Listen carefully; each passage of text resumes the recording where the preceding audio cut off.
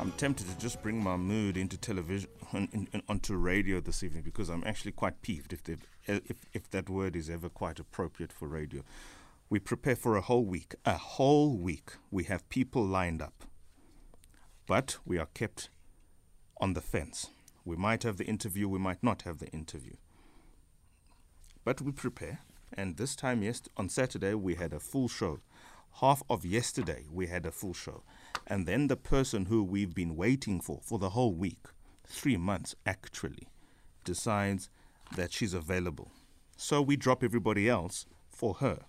And that is made abundantly clear to all the parties concerned. What do we get?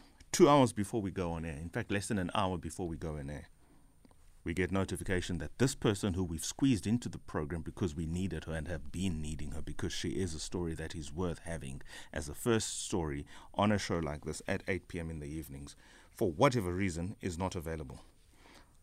Frankly speaking, I'm not too surprised, but I am disappointed. I am disappointed because we prepared. We prepare notes on this. We have to and fro, my producer and I. You go through not just the internet, but you go through proper documentation. You want to put material to the interviewee that is proper for his or her engagement. In this instance, it would have been the Speaker of the National Assembly, Nosviwe Mapisa Ngagula. They called us to say she's ready. And now she's not ready, for whatever reason. So I am not impressed, not in the least. It doesn't work that way. If ever I had an appointment with her, I would never just drop her an hour before. More especially when such an appointment was the public appointment of the kind where she and I would be engaging with people in the audience, because people prepare.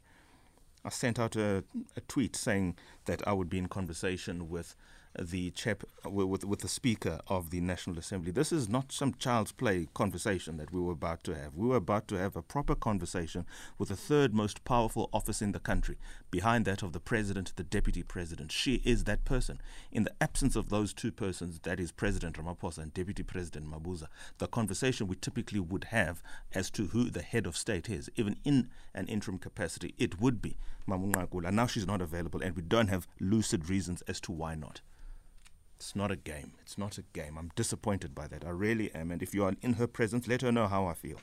And hopefully she can come back and give us an appointment and tell us why she wouldn't have at least the sense of just allowing us to engage her.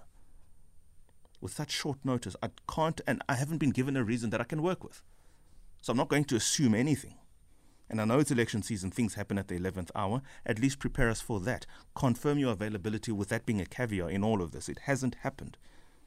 Now, listeners who had anticipated this conversation, you at home are left hanging. I, who had prepared for this together with my producer, are left hanging. Which is worse, it becomes disrespectful then to those persons who we had to drop at the 11th hour, to whom we offered an explanation, and they quite appropriately, quite professionally, and very kindly agreed to stand themselves down in the presence of the high office that we had anticipated. What high office in its absence? Doesn't exist. I'm sorry to start like this, but it is appropriate that sometimes, every now and then, we just let our minds be known exactly how difficult it is to prepare for broadcast with the limited time frames that we already have, and the many stories that we could otherwise cover, but we don't cover simply because we have to rationalize and prioritize and also give deference, that word deliberately used, deference to certain officers.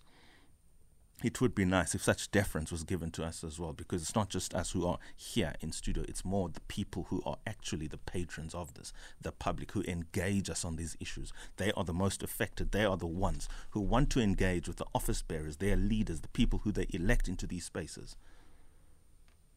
Anyway, good evening, Tessa. How are you? Tessa Dooms, thank you so much for joining us, independent political analyst.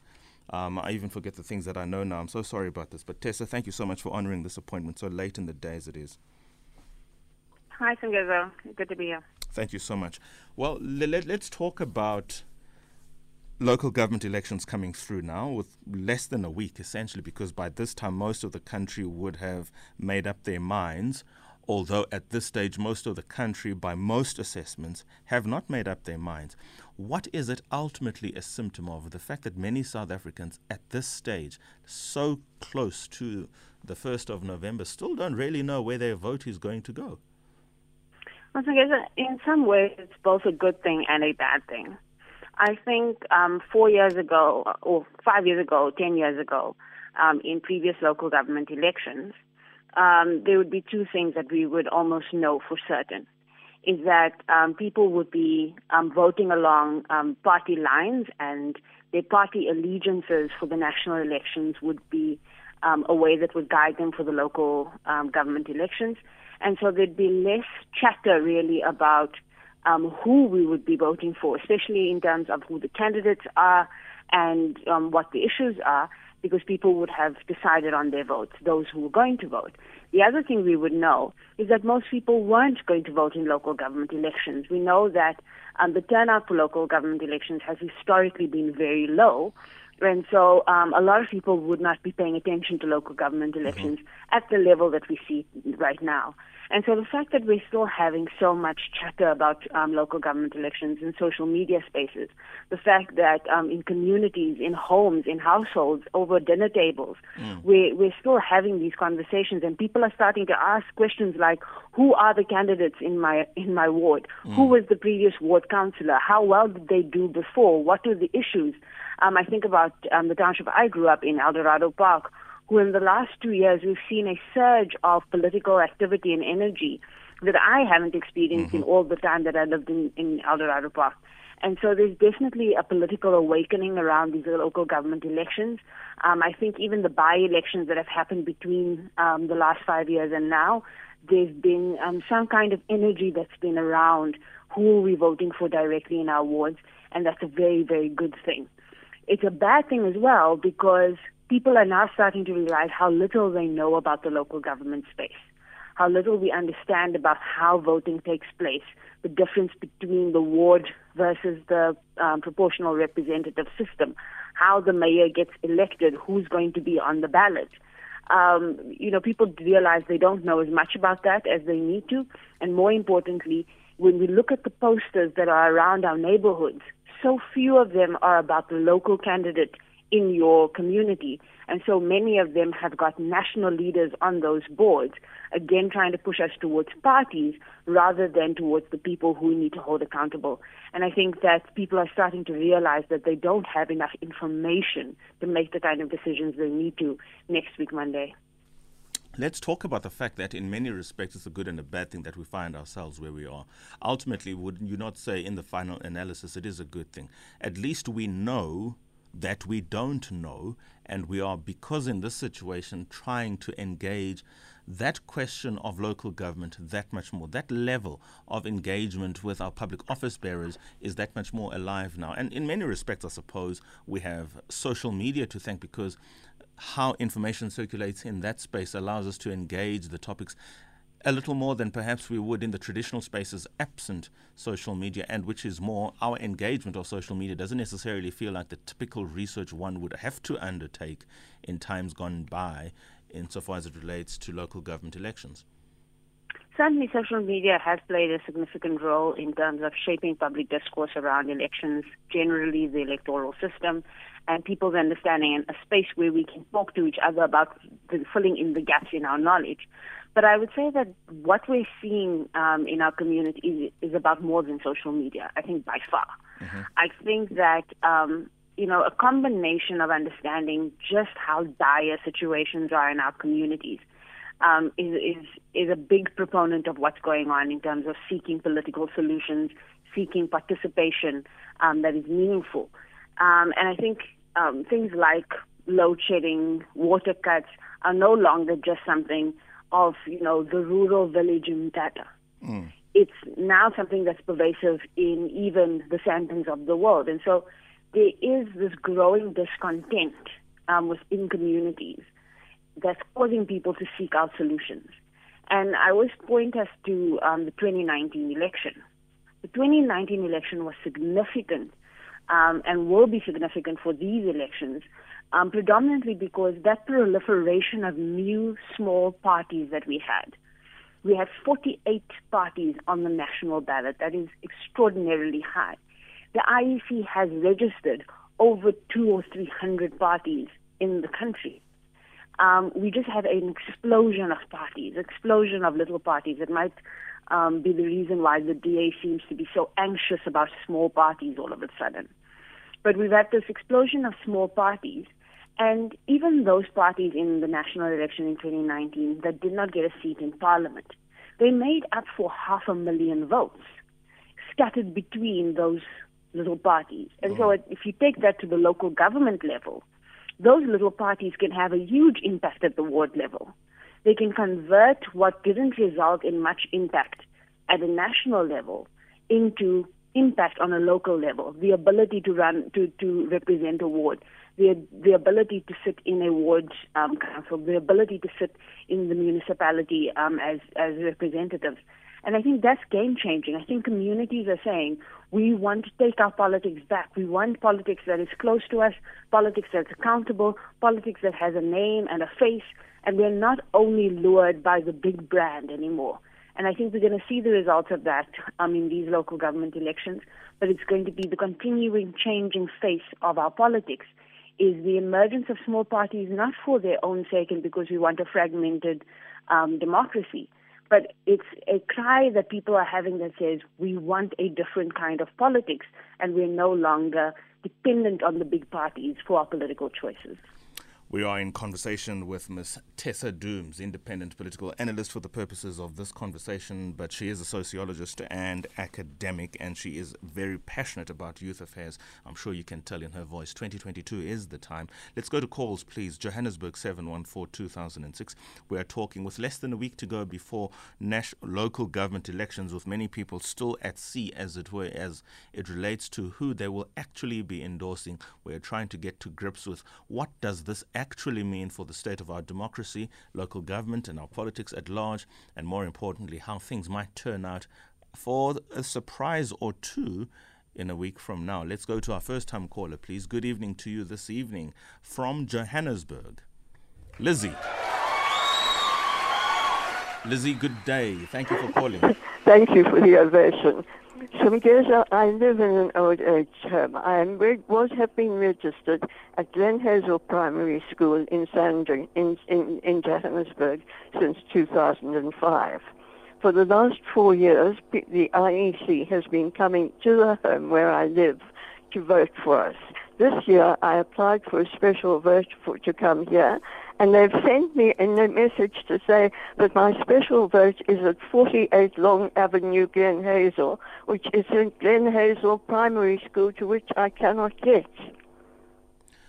Now, how did it work the last time, and have you done anything different this time around? I'm asking these questions because I'm trying to, develop a podcast that we can actually engage to the powers that be at IEC. So what is said here is important. Okay, in the previous time, I think it was the DA arranged for them to come here to register. There were representatives from all the parties, and they checked and they sorted out who was where. We had a young woman who was contacting the IEC for everyone who needed a special vote here. And she sent my application through with others. And I have an SMS in my hand that says, vote at 48 Long Avenue, Glen Hazel, when I'm at 85 George Avenue, Sandringham. Okay. I phoned the IEC, and they said, well, it's tough, we can't do anything about it. This is what I propose to do, and this is the best I can in the circumstances. We will get through to the chief of the IEC, and of course I'm going to start my approach to Sai Mamabola, obviously, because he's the most accounting officer. Well, I tried to get him, but I was told he was too busy. I accept, Lizzie. We have a way of trying to get through to these I know persons. you have much more clout than I. Well, I wouldn't use the word clout. I'm old and no longer capable of what I used to be able to do. Lizzie, the best I can do is this. We will take your details. We will do our damnedest to follow up with the hope that by this time tomorrow we can offer some clarity, not just for you, but of course to many who might be in a similar position to you. I must confess that I've been wavering because I really do not know who to trust in this election. Very well, that's something else, but let's get the IEC matter out of the way first. I think that's the most important for your sake. Okay. And of You course, want me to give the SECHA my ID number and all the rest of it? Lesego will talk to you privately, please. Thank you so much, Lizzie. Much appreciated. Let's go to Cape Town. Mike, good evening. Yeah, good evening, Songeza. First of all, I want to comment on the election, but I also want to say don't take it too hard. Unfortunately, our speaker is the ex-speaker of Minister of Defence. You know, she used Air Force jets for her personal use, imported drugs from Cuba. And also, if you look at the amount of people in the ANC that have let us down, not just on radio shows and TV, but in Parliament. Domvulya Mokinyana, Bathobeli Dlamini, Ayanda Dlodlo, the Faith Mufembi. These people all never pitched up for Parliament, never mind radio shows. So, unfortunately, it's the ANC arrogance that we're dealing with. And I am disappointed, I have to say, but I'm not surprised. I want to say in terms of the upcoming municipal elections, I'm kind of involved. I'm involved in one of the teams, and I'm a voting captain. And I still have absolutely no idea where it's going to go. But I know one thing, and that is that if all these independents are going to be extremely bad news. I think even if the ANC or the as long as we have strong parties, but if we go into massive coalitions all over the country, I think really it would be the worst outcome for our country. We need strong parties. Obviously, I'm really hoping the DA will come out strong. It's proved itself in Cape Town and the Western Cape. But equally, I also hope that if the ANC wins, I want it to win strongly, because if they go into a coalition with the EFF, frankly, we're doomed, because it'll just be a fight between who gets the money and not about looking after the voters, because sadly our system doesn't represent the voters. It represents those in Parliament elected within on the list system. And although it's a municipal election, I understand that. And I understand that people vote for the candidate in this particular case, but unfortunately people end up voting for the party and not the best man for the job. And that's probably where I want to take it. Thank you so much, Mike. It sounds Sure. like you do have a fever there, man. Get well. Thank Tessa, we precisely in this space now where we have to look beyond the party perhaps, and perhaps some of the comments that you have made earlier on are indicative of the fact that it's not just the party that is now holding sway or is decisive in who we vote for. Mike touches on that, the value of independence. What have you as an opinion on independence? The fact that they split the vote is one concession, certainly, that John Steenhuisen is lamenting and harping on about as to try and sway everybody else towards the DA. The value, can we just quickly spend some time to engage the value of independent candidates, and to the extent that they do make it into the councils into which we will be voting them for, the nature of the power that they will actually be in a position to exercise, given the fact that they only go there on their own. They don't have a caucus, if you will. Yeah, I think that what we need to understand about our politics generally, and this is not only local government elections, even in Parliament, is that every parliamentarian, every legislator, every person who ends up in council is an individual as well. They're not just an offshoot of their party in some sort of dormant, objective way. And that part of the politics of a council, of a legislature, of a parliament, is people being able to engage each other, to caucus, as you say, and to persuade each other. And at local government election level, this is even more important than anything else. Because if you think about a ward councillor, a ward councillor, ideally, and I know this is not legally the case that it's required, but ideally you want a ward councillor living in their ward, right? Who then has access to the people who live in that ward, those people have access to them, and is able to account for what happens in that ward, knows where the water is broken, knows where the roads have potholes, knows where the indigent people in the community live, and is able to take those issues into that space where power resides, find people who have a common agenda to themselves, and lobby for the right decisions to be made. And that happens as much at an individual level as it does on a party level. When we get persuaded by the idea that the party is supreme because, when somebody belongs to a party, they're going to vote with the party no matter what, we have taken away the power of the citizen, and we've given it to the party. We've said that the party, and what happens at Luthuli House or what happens at the DA's headquarters or the EFF's Winnie Mandela House, that is where power lies. And I think that is where the problem is. We must give the citizens back their power. We must give the voters back their power. And in a local government election, the power of being able to engage the ward councillor is a strong power. It's the power of accountability. And so that ward councillor mustn't be able to tell me, if I say this is what the issues are, no, I'm first going to consult with my party. No, that's not what the ward councillor's response needs to be. And in the same way, when we talk about party coalitions and, splitting votes, It's not splitting votes. It's the will of the voter. If the voter tells you that these are the group of people who need to make decisions, if it's difficult, we're sorry. But you asked for this. You asked for these responsibilities. You asked to go and represent the people you could persuade to allow you to represent them. You cannot then go there and say, not enough of you showed up. What about the people who did show up for you and the people who have given you that vote? And so it's disingenuous to say that coalitions are difficult and therefore we should avoid them. What we must say is that regardless of how the chips fall, whatever the voters decide, we will be smart enough, mature enough, reasonable enough to make what the voters give us work. Here's something, though, which remains nonetheless a reality, and I accept everything that you do say. It nonetheless remains a reality for that, deliberately using this word, for that individual who's on a particular ticket through a particular party. That individual is almost hamstrung to first go and consult the party because precisely he or she is there by sponsor of the party. And if he or she strays, which has become political practice, whether or not it is legal practice is something quite else. The political practice is you've got to stay within the tram lines, and if you stray, you're out. That's the reality that many of these individuals who are there ultimately to represent us are faced with. How then do they straddle these tram lines? You know, the way to straddle it is to leverage the voter and leverage a real constituency. What every politician, regardless of the level at which they are entering politics, needs to do and remember is that their constituency is their greatest form of power. Not only their power over the citizen or for the citizen, but their power in negotiating within their parties, within the caucuses, within those municipalities and councils.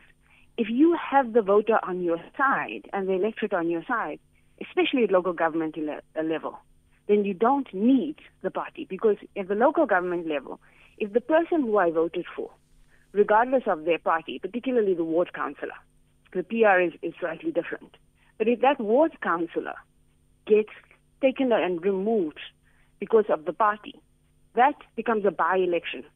That position becomes vacant, and that person could contest on their own if they really believe they have the interest of the community at heart and the community will support them. Yeah. Again, it empowers the citizen. It empowers the voter to say, it's me, the constituency that gives you power, not the party. I'm going to and appeal. I think there are many lessons to learn from this local government election scenario that we must remember is going to be imported into the provincial and national level because of that electoral act victory at the Concord that says we're going to have independent candidates now at the national provincial level, and so we must learn the lessons here. Yeah, sure, you're right, and you are appealing, if you like, to the higher ethic, if I can call it that.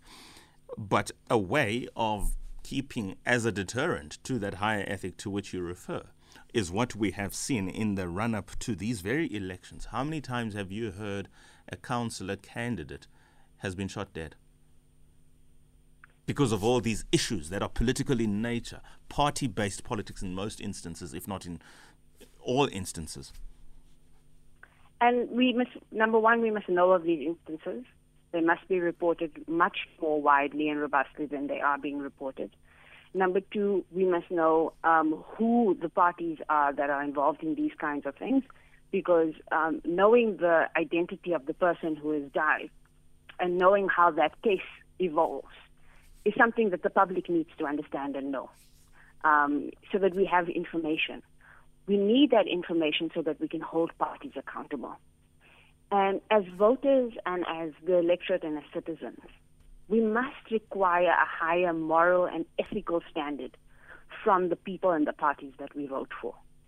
And so if we hear that there was this situation that led to the murder of a councillor or councillor candidate, and the police are able to determine that this was about X party or Y party, political factional battles, or a way of them eliminating an opposition, surely as a society, our moral response to that must be, if you can allow murder, we cannot give you our vote.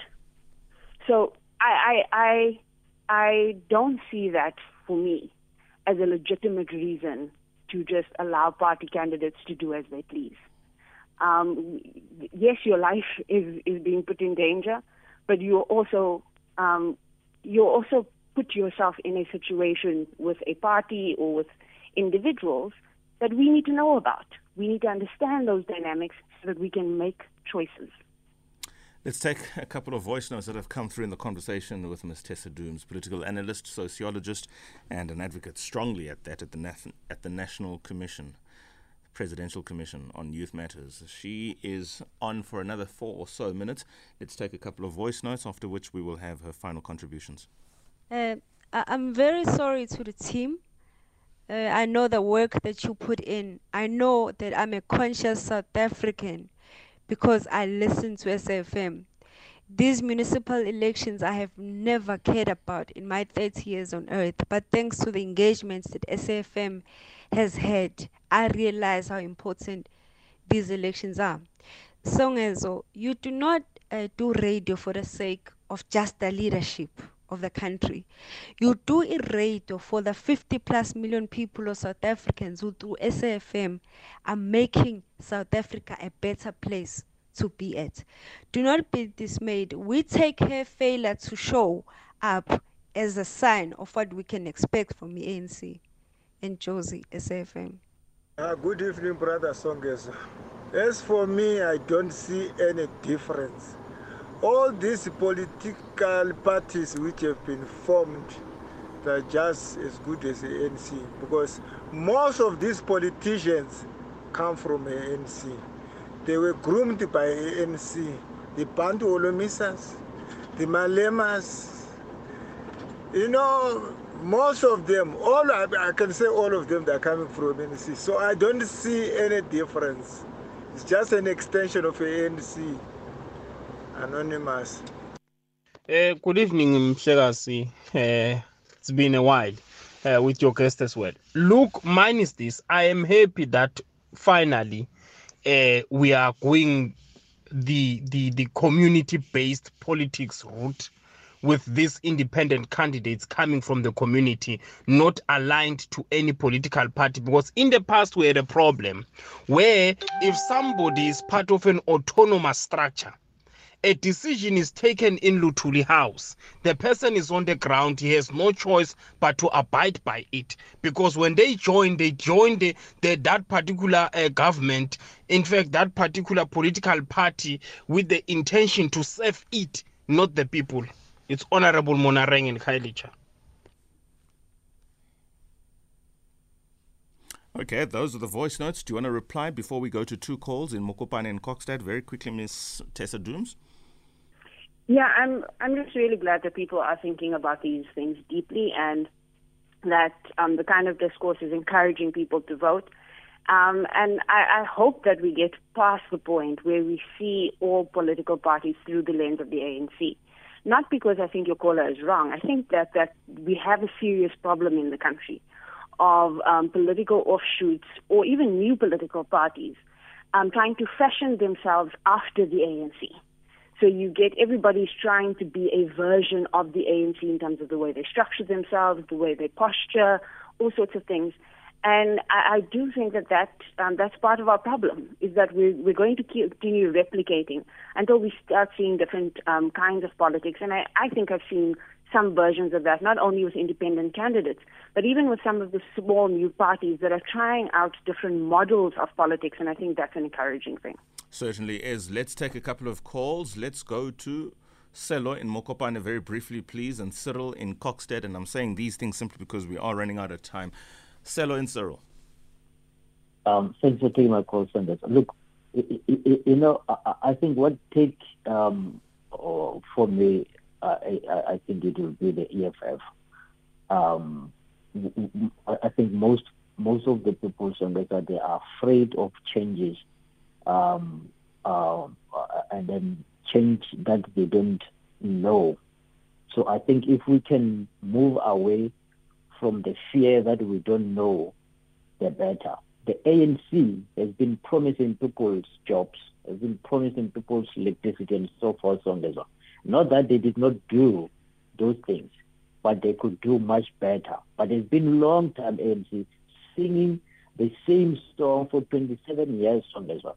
So for me, I think the EFF, I just wish EFF can take many municipalities in this country and then see how they're going to run this municipality, other than this ANC that just keep on repeating themselves as if they're, it's just tiring, so that we can't talk about the ANC, we talk about the loss of the money that has been stolen from the people. So that's all. Fantastic. Thank you for taking my call. Thank you so much, Cyril. Cyril in Kokstad, final caller for this segment. Cyril? Thank you for taking my call. A very informative this thing. Sangeza, can you just ask a political analysis there? What is the purpose of the traditional leaders on local government and the council on local government? Because to me, it seems to me there's a overlapping of a system, westernized system and customary system or whatever you call it. But what is how can she educate us? Because a lot of money is going to be paid out for the local, because the question is also coming up there. Thank you for taking my call. That's a very worthy conversation on its own to have, but we certainly can sort of nibble on that with you, Tessa. What do you think, or what is, in fact, the role of traditional leadership in local government? Such an important question, not only because of the money that we spend, but I think that local traditional leaders have had two main roles. One is they are able to mobilize the community, engage with the community in ways that politicians often cannot, because they have the buy-in of a community. And what they have then used that to do secondarily is become a bridge between the community and the politician. So you will see there's a culture in South Africa of politicians approaching a chief or a traditional leader as a proxy for approaching the people in that village and not engaging the people themselves. So they've become political brokers in many senses in our politics. And we must ask questions about what does a chief do that a ward councillor can't do? What does a ward councillor do that a chief cannot do? If we accept that a chief or a traditional leader is there to see to the needs of that community, is there to ensure that that community has a voice, that community has their grievances heard by the chieftaincy, then why would that not be a suitable place for either collaboration with the political head, or we must ask ourselves the question, should those people have a more political role in terms of their ability to represent? How seriously do we take the traditional leadership, and should they be more active in terms of their political representation of people rather than just be political brokers? I think it's a fascinating conversation. It is very much, and I'm even tempted to have this as a conversation on its own tomorrow at 21 hours on part of the African narrative conversation that we usually have on Tuesdays. But precisely that question and your response, I mean, I wasn't really trying to go there, but I think it is important, and perhaps my own unwillingness has been shown to be short in this context. We saw this political brokering from a traditional leader over the course of the weekend.